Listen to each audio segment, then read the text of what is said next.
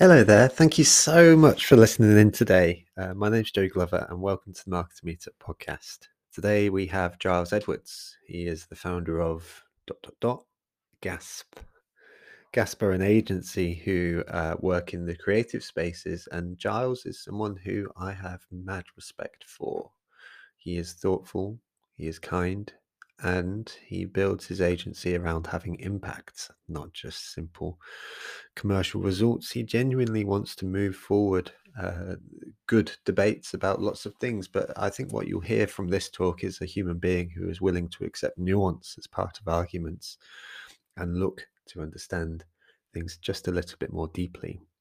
In this case, we approach value-based pricing. So rather than simply accepting pricing on the basis of the amount of time that you put in, which is a variable, but not the only, Giles spends a lot more time speaking about the value that you bring to your clients and charging appropriately. It's an adult discussion that feels a little bit uncomfortable in lots of circumstances because we're not used to speaking about pricing a lot of the time. But this session provides not only a great argument for why we should be investigating value-based pricing just a little bit more, but it also provides a how-to guide on how to start to begin to think about it and indeed execute value-based pricing. Before I pass over to Giles and his presentation, which I should say in the presentation, Giles references his slides a couple of times, and if you want to see the slides, then the video is available on the Marketing Meetup website right now as well. They are beautiful. But before we get going with the presentation, I just want to say a big thank you to our sponsor this week, who are Redgate Software. Redgate are intertwined with the DNA of the Marketing Meetup and have been since day one. They were the people who provided the venue for our first ever event and continue to provide it in Cambridge as well. They are a phenomenal company with a great culture, and most importantly, for the reason why I mentioned them here today, they're hiring. They're hiring senior product marketing managers and an SEO manager right now as well. So if you're looking for your next step into a fascinating technical field in technology and SaaS, then take a look at Redgate. They're a great company and people I can very heavily endorse. With all that said, now's the time to pass over to Giles. So I really hope you enjoyed today's episode, and we'll speak soon.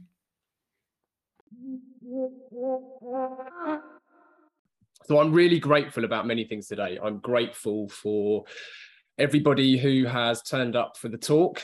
I wasn't sure I'd be allowed back after sharing the stage with my great mate Ryan Woolman, but here I am. And one of the things I've spoken up several times on in the past, which ironically can be linked to how we trade creativity, is the real lack of training, particularly within marketing. Of course, there's loads of reasons why training isn't as evident as we'd like, but rather than just moan about it, Joe has built something quite remarkable where everyone can come and learn and share ideas. And I think its significance cannot be overstated. So thanks for that, Joe. This topic is really, really important to me. I think it has significant relevance to the creative industries, which I'm really proud to be a small part of. The creative industries are full of really smart, ambitious, and inspiring people, but it isn't currently in good financial health. I don't believe there's one simple solution to remedy that, but I do think looking into the commercial side of how creative businesses typically operate is likely part of the mix. Pigeon time. So I use this slide all the time. Most of my clients would have seen it, and most of them, like you now, wonder what a pigeon with a leaf in its face has to do with the point I'm making, because it is quite tenuous. I don't really know. The point I want to make, though, is we are living in a time where increasingly the forums that we communicate and socialize within force binaries. We click like on a friend's post or a photo, or we don't, and there's no real in between. There's no grayscale, despite the fact that answers typically are a shade of grey.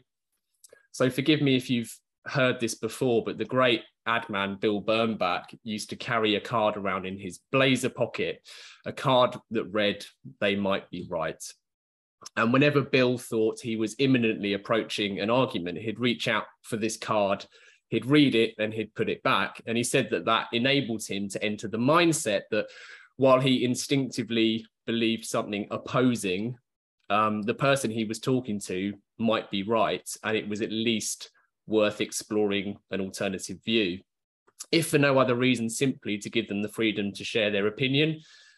And he credited that with a lot of his success in business, built on his ability to speak with people, which I've always really, really loved. So with a nod to Bill, you might not agree with all of what I'm going to say, or you might think there's useful parts, but there's some flaws. So as Joe said, please do use the chat function for questions, and we will have a chance, I hope, to talk it out at the end. Now, as with most things, some of this stuff is a little more complex than I'll probably make out, but I'm not smart enough to go too deep, and I'd rather talk a little about a lot so that we can dig into things in the Q&A and go deeper to suit, I suppose, the audience today. So please do use that chat function. The most important part of today, I hope, is that by the end, everyone is at least open to considering more ways of pricing than they currently do. So who am I and why should you care? You shouldn't really. I've been running Gasp, which is a creatively memorable and boringly effective marketing agency for 13 years now. We just turned 13. This is how we announced becoming a team. And when you run a creative business, or you freelance, or you operate in any given industry over such a long stretch of time, you get to question things, play with things, and become aware of flaws and areas of operations that seem to be not quite right. And most people moan about them. We love a good moan. I love a good therapeutic moan, but I'm trying to do it less and fix the things I've moaned about, or at least have a go. This is my moan fix graph. It's a nod to David Hyatt. The other day, last week, in fact, David did what he always manages to do, and he took something quite complex, but something we all probably think, and he delivered it in a social post really succinctly and entirely fat-free. And he said, we all have two options. It's to talk about change or to stop talking and begin. And over time, that's kind of what happened along this squiggly line, representing 13 years. I've tried and often failed to change things for the better. And there's many other things, but today our efforts and attention is one of the most critical that directly and indirectly affects many of the others, which is the billable hour. My agency changed how we price about 5 years ago, and it's actually become, I believe, a competitive advantage of sorts. And it has definitely helped us win work versus agencies who operate solely to a billable hour, and I'll touch on how towards the end. And to truly change what is broken, we require a critical mass. And to achieve a critical mass, we need to build momentum. And despite me thinking that it was really up to the bigger, larger creative agencies and businesses to create change, I'm now sure that the opposite is true, because so many big businesses tell me. Since I shared an internal pricing strategy deck that I gave to our team a few years ago, countless big network agencies have requested a copy, and a few notable names have applauded our efforts to create change and kind of explained that actually it's up to the independents who can introduce new systems, who can flex much easier and create change, who need to lead this. So I hope that today amongst us, there's people who in some instances would describe themselves as competitors to my agency, because we really need to help improve and, dare I say, save this industry, or that arena which we get to scrap in together is just going to continue to get smaller and smaller, and it's unsustainable. And the consultants will, continue to eat our lunches. If there's one thing I want you to remember today, it's this. Partly because it's one of the only truly original things I'm going to share today. I wrote this rather pithy line. The rest of my deck is mostly regurgitated wisdom from a variety of pricing, training courses I've been on, books that I've read, talks that I've seen. It's a reflection of my wild life. I think we charge for time that it takes to produce often truly magical ideas. And we give the magic away in the process. Here's 3 key starting points. So time is no measure of creativity. Time is a unit of cost. It's a unit of overhead. So it's a factor to consider, but it's not a measure of value. We must use value and outputs over cost and inputs. So frame everything you can around value and outputs over costs and inputs. It's as if a restaurant menu charges by the time it takes to cook a dish. Do everything in your power to understand the value to the buyer, to the client. This is a vital part of value pricing, and it's linked to point 3, which is really, really important. In the context of business, it is appropriate to talk about money. It's not only appropriate, it's vital, and it requires practice. As Blair Enns writes in his book, Pricing Creativity, the framework for the value conversation is simple. And I think everyone will find the different methods of pricing here relatively easy to understand. But Blair believes the biggest barrier keeping us from value-based pricing is our own comfort level with the subject matter and that comfort level to talk pricing.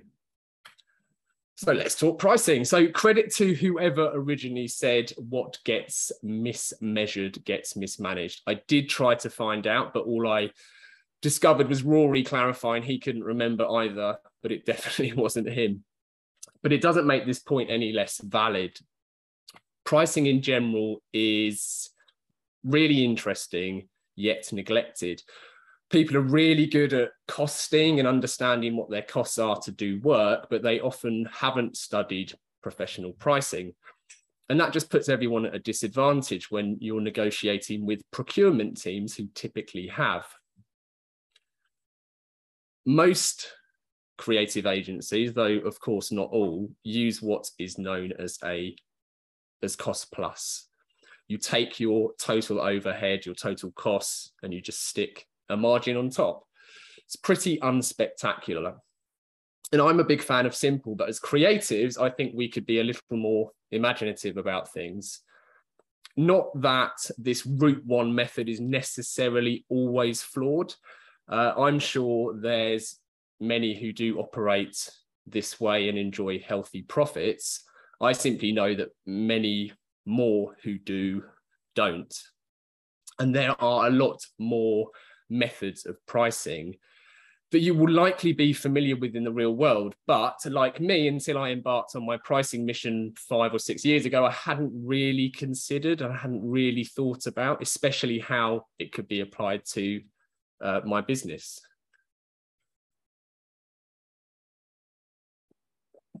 Max Hoppy's brilliant marketing meetup talk, shout out to Max, mentioned that fridge prices are higher when the weather is hot, because that's when people's fridges tend to break down because they work harder. It's just an example of demand-based pricing. Without intending to sound like a Victorian, the opposite is true with a chimney sweep that we've used before. When it's freezing cold and people with wood burners or open fires need to unblock their chimney, demand and prices rise. It's simple stuff. Disneyland operates dynamic pricing based on all sorts of variables, including the weather, but also day, time, month, crowd levels, and more. Uber's prices too, they're dynamic based on all the obvious things such as time, location, and that supply and demand. But it rather ingeniously or unfairly takes your motivation to pay into account, which they know goes up when your smartphone battery goes down, or at least is in its last remaining bars. Tesla is the same, like many B2B SaaS products like Trello, MailChimp, or countless scheduling tools. They have a pay to unlock feature. it wouldn't make economical sense to not just put the same battery in all of their cars, not least because of production cost implications versus just creating one. So the longer range vehicles are mostly the same, simply with a larger range feature unlocked. So it's quite innovative, which is how the Marmite of eccentric billionaires Elon Musk was able to remotely increase the range of people's cars who were fleeing wildfires in the US a few years ago at the touch of a button. Airlines as well, they do a magnificent job on this, and not just via different flight classes. What used to be fixed is now unbundled. So from luggage allowances to seat reservations to fast track boarding, they have re-educated the customer on how to acquire their product. Interestingly, if you use a VPN, you can sometimes buy the exact same ticket from an IP abroad and save money, because the price is often tailored even to the country that you're buying from.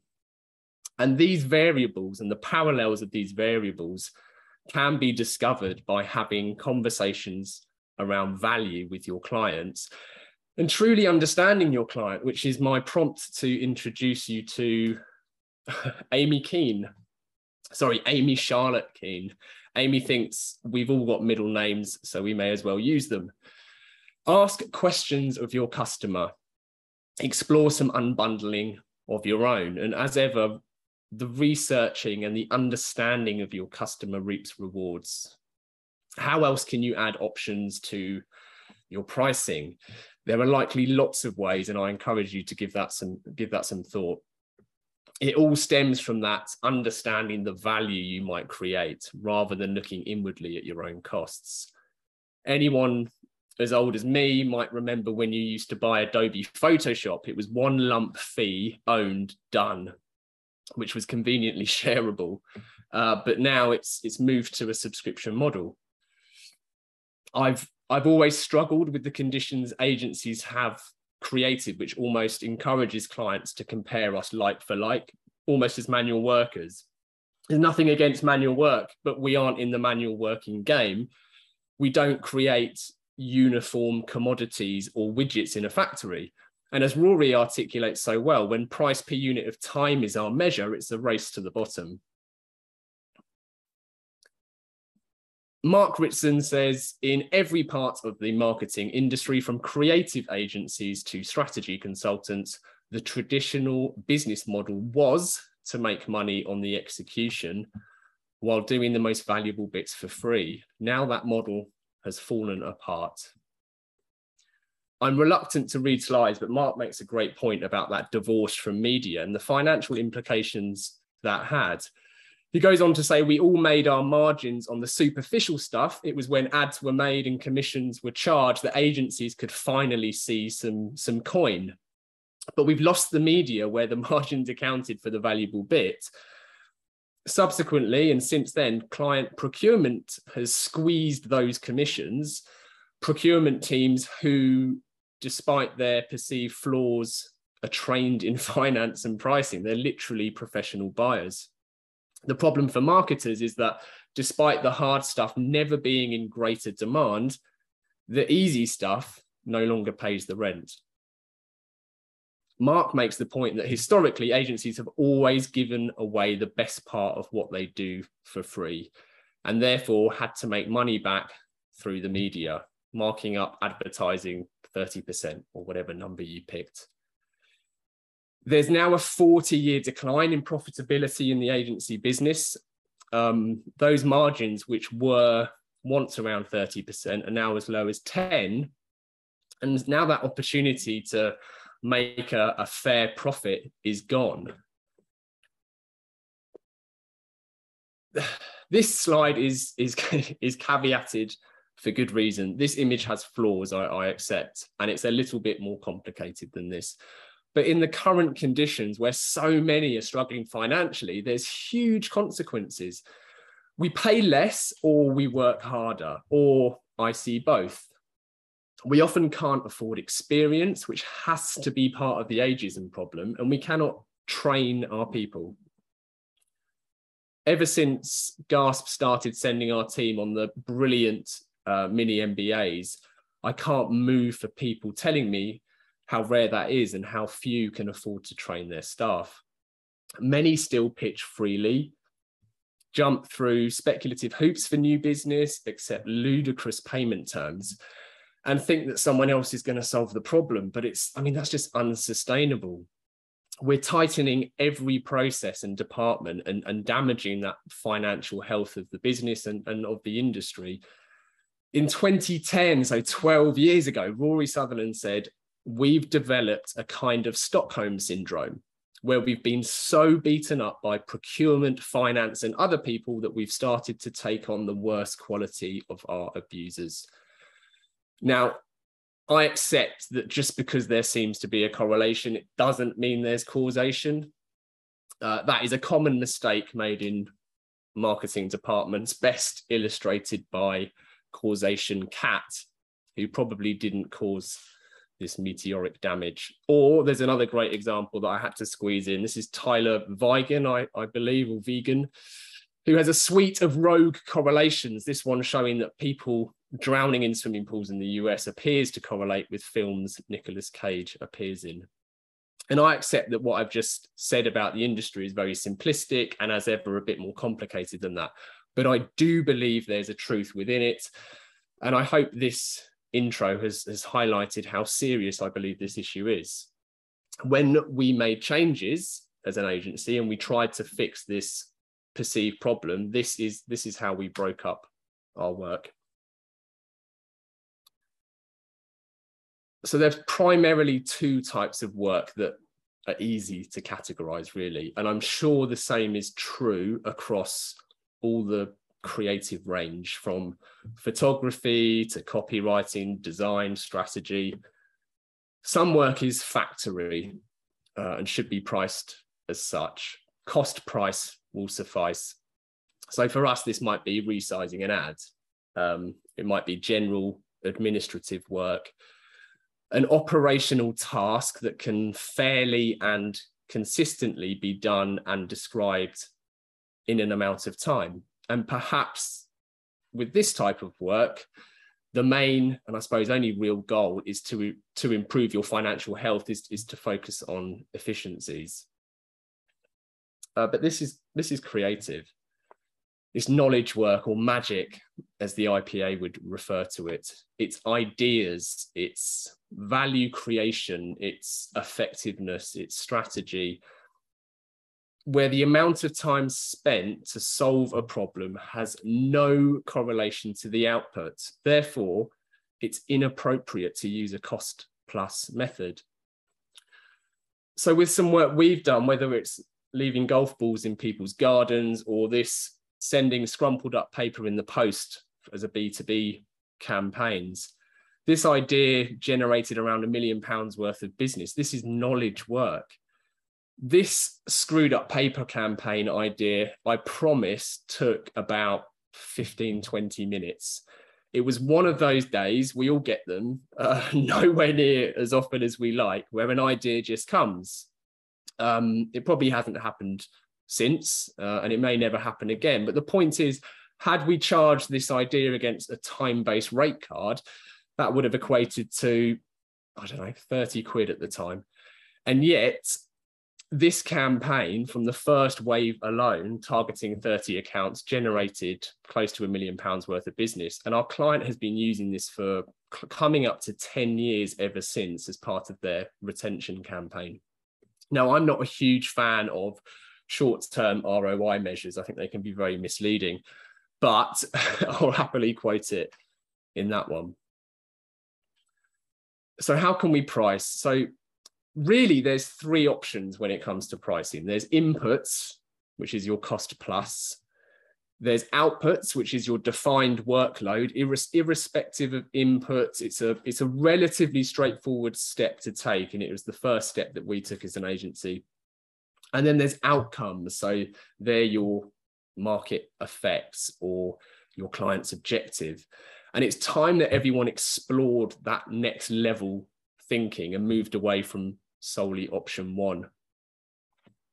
There's a key point to that, where it appears that I'm championing the creatives in this instance, and to a point I am, but that's just my own bias. The truth is, a key word regarding pricing on inputs, and a word that Rory used in his quotes a few slides back, is misalignment. This isn't about one side triumphing over another. It's about aligning the economic incentives, because currently they're totally misaligned. With a billable hour, what we want more of, the client wants less. So to benefit financially in that model, it rather perversely incentivizes us, you, the supplier, to take longer. And this simple misalignment immediately introduces friction in the relationship between us and client, who really need to want the same thing. If we solve a problem that generates money, generates business, hits the client's objectives, represents success in the client's eyes, we should both want it quicker. Whereas in a time-based pricing structure, you're financially penalized for solving a client's problem sooner. And over time, as you become better and better and more experienced and faster, you will then penalize.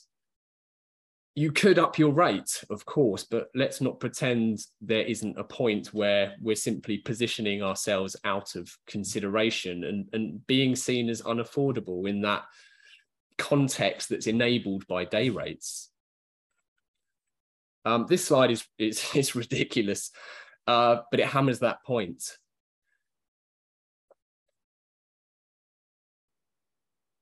So look at input, output, and outcomes. Sell your value, not your costs. We need to move the dialogue from inputs to what the client really buys, the thing, the outputs, the outcomes.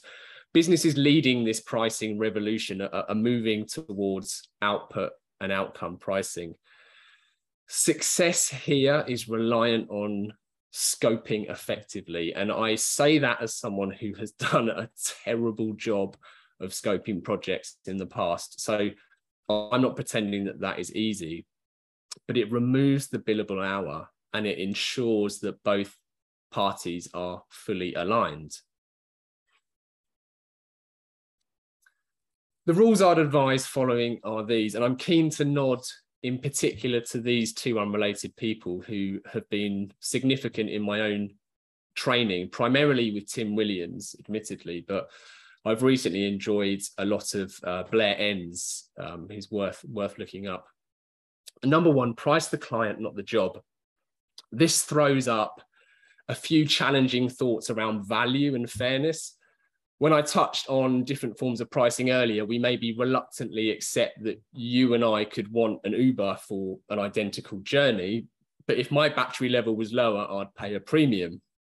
We probably more readily accept as a B2B business that the SaaS app price varies by organization size, that airline tickets are cheaper for those booking from Southern Europe over London for identical flights. And surely we must all accept that our creative idea that generated a lot of money for the global e-learning company I referenced earlier, the Screwed Up Paper, is worth more to that business than a far smaller business operating in a smaller market with far smaller earning opportunity. In that instance, both could use the same lead gen direct mail, and it would have zero implication on the time the agency required to put it together. So it's all about the value to the client, which directly affects your willingness to pay. Now, people struggle with this, and understandably, because it's a price discrimination of sorts. And that word, of course, often has very negative connotations. But in reality, it exists in all sorts of areas of life, from student discounts to old people's rail cards, to, in a business environment, that tiered pricing that you get from SaaS type products. Gasp has previously subscribed to a YouGov research tool, which cost around £30,000 a year. Had my agency employed over 100 staff, that fee would have been, if I recall correctly, around £200,000 a year. It's the exact same product with exact same unlimited usage. Always give options. Always give options. And there's some really strong behavioral reasons and behavioral science reasons at play here. If you give options, I guarantee you'll make more money. You'll become more effective at winning business. My agency implemented this a few years ago, and it's been significant. Tim Williams feels strongly on always offering 3 options, just as the late, great Steve Jobs always did. He applied that rule of 3 in nearly every presentation and product launch. But Blair makes a superb point on this, which he readily accepts, if just a happy byproduct to the real reason why you offer 3. When you offer just one option, here's what we're going to do, and here's the price, there's really only 2 outcomes, and one of them is no. Whereas if you offer 3 options, 3 tiers and 3 prices, there's still 1 no outcome, but there's now 3 yes options. 75% of the outcomes lead to yes. Another important reason you offer options is because our brains need context to make decision. It needs context to understand value. Offering options changes that conversation from that split in the road, that really binary split where the client has to choose yes or no, to which of these routes, these options, these outcomes look best to you, which has the benefit also of not missing a budget target a client might have been reluctant to share. Which one of these looks best to you? And you're not doing anything sinister. You're merely saying we can deliver this, this, or this, with a clear indication of what is and isn't included. It's simply which looks best. There's a key behavioral science part to this too. So Blair and Rory as well, of course, shares studies on the concept known as extremeness aversion, which is a state that customers are faced with options and uncertainty. We all shy away from the extremes of the highest and the lowest price. It's why Rory Sutherland says to avoid the second least expensive option on a wine list, because that's often the one the restaurant makes the biggest margin on, because they know people avoid that cheapest. But you can also use a high price to anchor, and anchor high. So as ever, there's so many examples of this out in the wild. The Italian restaurant Carluccio, the restaurant chain, they list Vespers on their menus to make everything seem relatively affordable. If you're ever in one or near one, have a look at their menu. £2,400 for a Vesper, or a mere £9 for a pizza. I'm sure Rory Sutherland once said Aston Martin no longer appears at car shows because instead they take space at super yacht events, because when you've been looking at £12 million yachts all day, £300,000 on a car becomes an impulse buy. In these instances, the job of the high anchor price when pricing creativity isn't even necessarily to be bought. It exists solely to make the other options seem more affordable. To demonstrate that better, and the way that price options can nudge, the brilliant Dan Ariely shared this great example in his 2008 TED Talk. He came across the following subscription offer from The Economist. So on the left, both the print subscription and the print and web subscription cost exactly the same, $125. Ariely conducted a study with 100 bright MIT students, and in it, 16 chose option A and 84 chose option C. Nobody, crucially, chose that middle option. So if nobody chose it, why have it, he thought. So he removed it and he gave the offer to another 100 MIT students. And this is what happened. Most people now chose that first option. So the middle option, it wasn't useless, but it rather helped people make a choice. People have trouble comparing different options. But if two of the options given are similar, e.g. the same price in this instance, it immediately becomes a much easier decision. And that same principle is used across all types of sectors. And this logic can be applied to our business. I'm sure whatever flavor of creative you are, there's a freelance developer who I know asked me recently how he might implement it on a job, especially when the website brief and the scope and the spec is very prescriptive. And I'm sure there's better answers to this, but I simply suggested he create two new options with additional value. So he has a client budget option, a client ideal option, and a developer ideal option. Don't be afraid to recommend additional value. The worst case is it demonstrates you've given some thought to how you can deliver value to the client. Perhaps it's 6 months maintenance or 12 months maintenance. Perhaps it's weekly analytics reports for the first month of the launch. We'll take that further. It's an analytical report plus observations and suggested solutions. The signals that you then send off when you show you've given something thought are huge, and lead neatly for once into my next point. And the final rule to help guide you, and this is important, this is talk money. I believe, I was talking to Joe about this earlier in the week, I believe there is a big confidence crisis in our industry. And whilst there's so many things to unpack there, one is to do with our ability to talk business. So put on your big person pants and get comfortable talking about money. We're taught as youngsters not to talk about money, not to ask people about money, not to, I don't know, in my instance, ask how much our friend's dad earns. And that's conditioned. But it's conditioned partly because, you know, these social rules are social etiquette. They're also partly of just being British, let's face it, but they do not apply in business. It's quite the opposite. Having grown-up conversations about money is precisely what happens in the boardrooms that marketers and creatives are finding it tougher and tougher to return to. It signals that you are serious. It signals that you are a professional person and you understand your worth.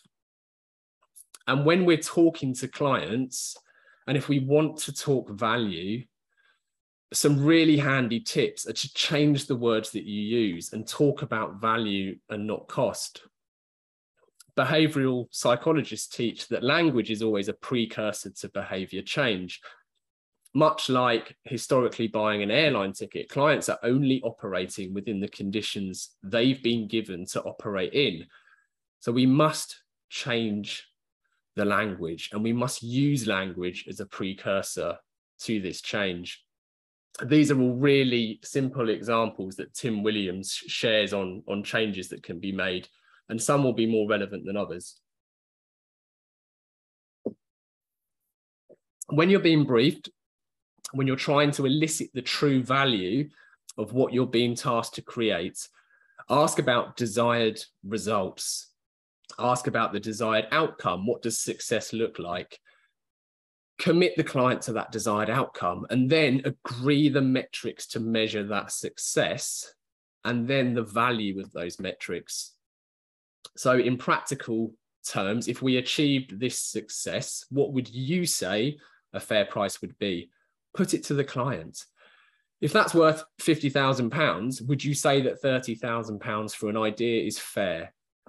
It's the same logic that marketers use in zero-based budgeting.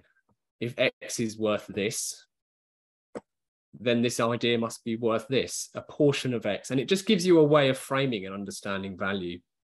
Give pricing guidance, offer options. If you feel comfortable taking on some of the risk for a bigger reward, reflect that in one of your options. This is where it can become a huge area for consideration. And this is where it might be foolish for me to offer consistent guidance to the range of creative professionals we probably have here, because that's moving into the realms of, I suppose, more mature pricing and not just pricing creativity. But I assure you, once you write down all of the variables, you'll find it surprising how much potential there is. Even on something as crude as payment terms, this project is £20,000 and we require 50% upfront and 50% on completion. Well, if that's your norm, if your cash flow is healthy and you want to make it more palatable to the client, offer the same spec, the same output for £2,500 a month for 10 months. You're just spreading that same project fee and that price, and you're making it into an advantage for your business and making yourself financially healthier. The key thing, wherever you take this, is this. Nobody ever said this, but this is how many creative businesses operate.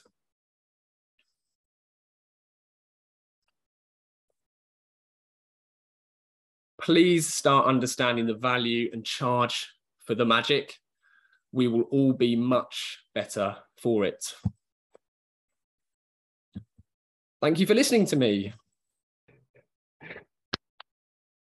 Mate, absolutely smashed it. So I don't know whether you've been able to see the chat feature as you've been going, but like, No. it's phenomenal of so much feedback. And I think one of the most striking things really that struck me towards the end of the chat was that there's a few people there who sort of said, I feel like I've got a lot of work to do. And the interesting thing about that was just like, you know, a lot of us are working close to what we perceive at least to be our absolute capacity, our maximum. And getting pricing right is the type of thing where, you know, it's that opportunity to level up in terms of our lifestyles or our opportunity to quote unquote improve our lives, acknowledging that money is everything, with a similar level effort. So it's something worth prioritizing, but also something I think a lot of us don't take the time to consider and inspect and try and get better at. The point on being busy, Joe, is absolutely right. As soon as you operate or work to a billable hour, you're immediately setting a limit to your potential earnings, because whatever your day rate is, there's so many hours, there's only so many hours in a day, and it precludes you or prohibits you an opportunity to make better value. When in reality, and in theory, you could have a whole series of great ideas that generate huge financial value or represent huge financial value to your customers. So that billable hour really can be a noose around our necks. 100%, man. You're you spit poetry as well as you speak. So that's all right. You'll be able to see the chat feature on there. So I just want to pick out a couple of comments as well. So we've got Adam who says, "My head is mashed in a good way." We've got Pippa who says, "My mind is full of questions." Thanks, Adam. Which I hope is good questions. And I think there was one earlier on as well from Sue who said, "I can feel my brain cells being rearranged as I watch," which I really so I think there's a comment here from Richie that's actually just come in, is actually also ties into a question that Baz has popped into the Q&A. So I'm going to read them both out in succession and then see what you think. So the comment from Richie says, "It's an attractive concept. However, my main issue with value-based pricing is that I feel the majority of clients wouldn't have the slightest idea how much to value a project would generate for them. It's just not something they'd know." So and then says, "Thank you for the talk and enjoyed it and the good slides." So then Baz in the Q&A says, "Adlan's famous Trevor Beetle came up with and wrote the FCUK on a napkin during a client lunch. The client saw the trick and paid for the magic. But that can only happen with an agreeable client who valued the magic." So maybe this is more of a question for the clients in the chat. How many marketers are there that are willing to pay for the magic rather than the trick's time? So I guess two sort of opportunities there to sort of speak about, you know, your experience with speaking with clients and sort of moving towards this value-based pricing and how those conversations have gone in the past. It varies by clients, and and I can only really, I suppose, talk of the experience when we started to introduce it. It wasn't a overnight complete switch for every client and every project, but it was a qualifier of sorts. And I don't mean that disrespectfully to clients who we may not operate that pricing model to, but in some instances where you're really comfortable that the work you're doing is knowledge based, there is an IP value and worth to something. Those conversations can really qualify clients, and it can really, I've said, and it's going to sound silly, especially as you hinted I might be a poet, but one line that I always find myself saying is that these conversations can either start a really good conversation or they can end a really bad one. So you have to be comfortable that clients won't always be comfortable with this pricing model. Of course they wouldn't be. And there's no reason why they should be. But I think in many instances, what we have found is even having the conversation about it shows a level of sophistication. It shows a level of professional conduct, I suppose. That's probably not the best way of explaining it, but it does show that you value what you do, and it is a grown-up conversation to have about finances. So in our experience, there's lots of instances where clients have understood it, and they've actually not just understood it, because that suggests that maybe they're reluctant to adopt it. They're actually quite the opposite, because they see that we're now aligned and that misalignment is gone, and it isn't a case of us trying to spend more time on a project because that benefits us if we're using the billable hour. You just feel more aligned. And I think that's the key point. The only other point I think is important on this, Joe, is there's no right or wrong with value-based pricing.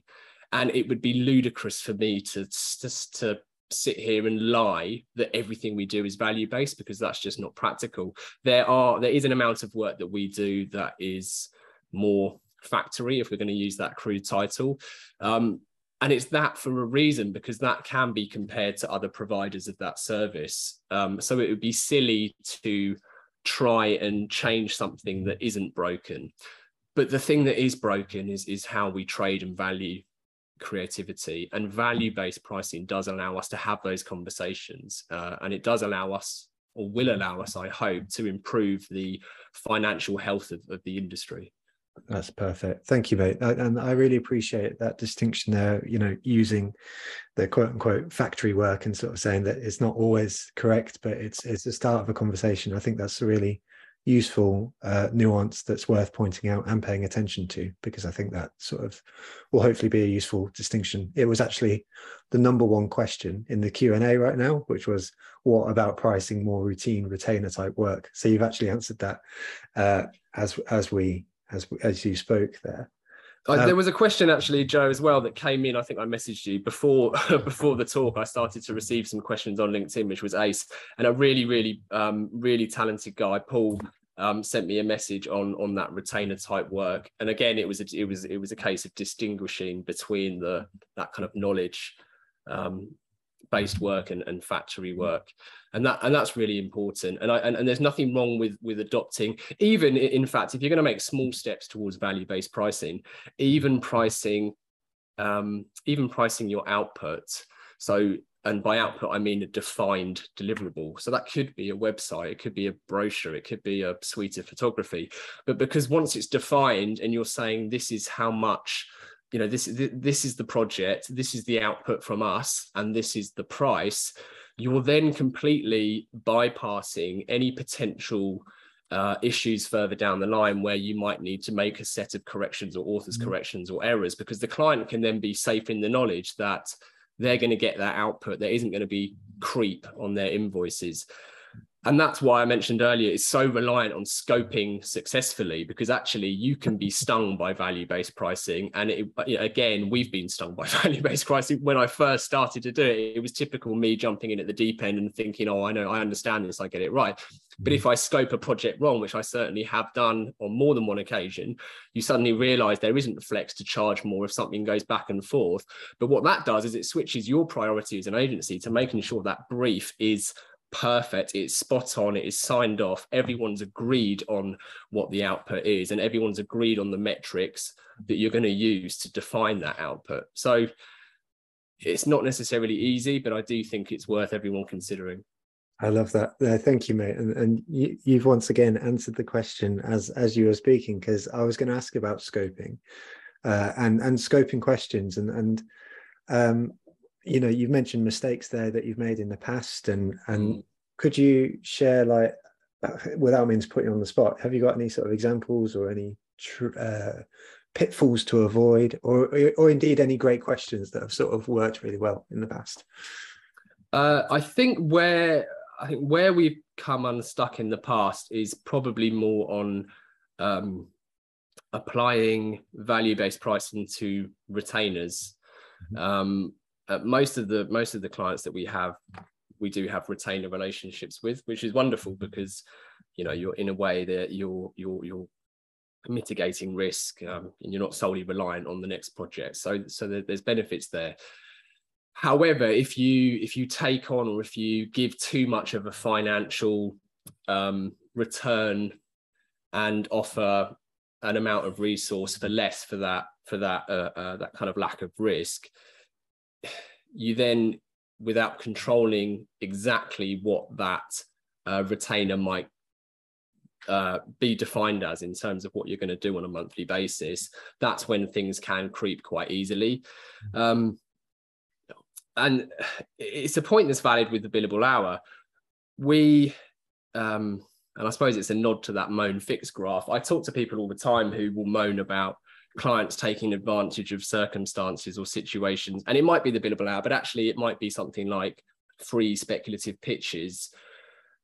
They only exist because we enable them to exist and we allow them to exist. We can't expect clients to suddenly say, oh, we don't want lots of free ideas, because that's absurd, because it would be the same as me saying, I don't want someone else to buy my shopping every week, because why would I do that? Like, it doesn't make sense. And I think that something like this, you just need to make sure you're aligning the client and the agency, and ensure that you have defined and you can measure the thing that's being delivered. Nice, perfect. And that does lead into Anita's question, which is the top one presently sat in the Q&A. And we kind of touched on it a little bit earlier already with when we were sort of speaking about the client not necessarily not knowing what they want. But Anita asks, how do you price based on an outcome in situations where you can't easily measure it? Is it more about just using this as a starter for a conversation, or is it actually something else? Well, to be honest, I think, sorry, did you say it was Anita? Yes. So Anita, in that instance, I wouldn't. Okay. Simply because you can't and you shouldn't, and I think that can only lead to it's a big risk. If you're measuring on outcomes, you have to be able to measure the outcome. And to be honest, when I did a pricing diploma about, 6 years ago. I've lost track of time. I think everyone has with the pandemic. I remember that one of the first issues that I felt instinctively was, how do we know that what the client is saying is true? So for example, that screwed up paper campaign was a piece of lead generation. It was direct mail. Now, without access to the client's accounts or full transparency of their sales operations, actually all we were doing is we were then, if we were looking at outcome-based pricing, we would be entirely reliant on, firstly, the client not just sharing that information with us, and the client knowing that information themselves. We obviously have no access to their financials, so we wouldn't really be able to have access to that information. We were also reliant on their sales team being able to convert. It was, literally we're crossing the ball and we're just assuming their sales team can put it in the net, but what if they can't? So there's so many instances where I think outcome-based pricing sounds idyllic and almost too good to be true. And I'm sure there are circumstances where it works, and it works brilliantly. But unless you've got a way of measuring it and a way of demonstrating an outcome has been hit, it can be quite tricky to implement, which is why our first steps were to move towards output based pricing. Nice.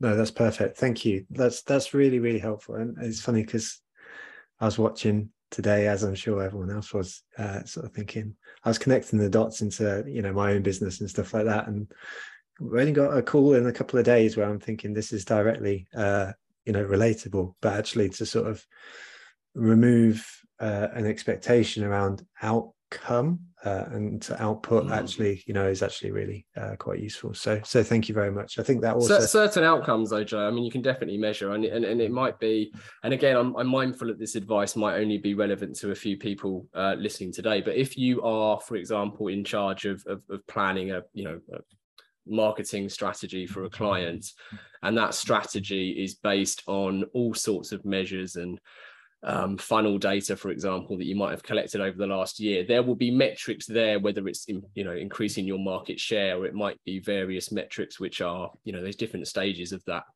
metaphorical funnel, which let's leave arguing about that to another day. But whether it's measuring awareness levels or consideration levels, whatever it is, that measure is accessible, and it is routinely part of a lot of businesses' own operations. So with outcome-based pricing, if you're basing it on metrics like that, then actually I don't see why it can't be really, really successful. Because what you're saying is we'll go from 20% market share to 25%, or we'll increase awareness from X to Y.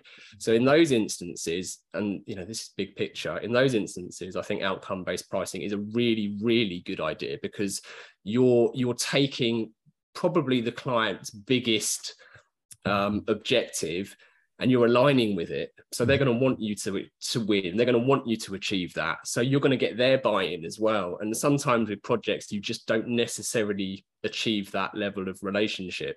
Mm-hmm. No, I think that's spot on. And like, I'm not getting paid to say this, but I think some of the language that you're using and the way that you're sort of speaking about the funnel and sort of moving from 20 to 25% and stuff like that, you actually started this presentation speaking about marketing education and a place that people can come together. And we do a bit of this, but I do think, in all sincerity, that the Ritz and MBA is a great opportunity to start picking up these sort of pieces of language, which will also feed into the topic of conversation for today, because, he does speak about the funnel, but speaks about it in such a way which I hadn't heard prior to that. So I'm not trying to plug in, I'm not getting paid for it, but I think it is a genuinely useful way of having this conversation, right? Yeah, I couldn't agree more. Yeah, spot on. Cool. Right, mate, it's been the hour, which is phenomenal. So I just wanted to say thank you very much, mate. That was thoughtful, considerate, topical, and blooming useful. And I'm not just saying that for me, I'm saying that for the people in the comments as well. So thank you very, very much for all the time and effort that you've put into that, and for including the Marketing Meter branding. That's always and thank you also to everyone for dropping in and chatting today and making this once again just a bloody special thing. It's wicked. And to start season 8 with the strength that we sort of left off season 7 with the highest attendance that we've ever had for a Marketing Meetup event is incredible. So thank you all so much. I really, really look forward to seeing you again next week. And for the meantime, have a cracking week, everyone. Please do share on social media your biggest takeaway, and do say thank you to the sponsors. It's the type of stuff that makes a big difference. Take care, everyone, and see you soon. Cheers, Giles. Cheers, buddy. Thank you, everybody. Thank you. Cheers.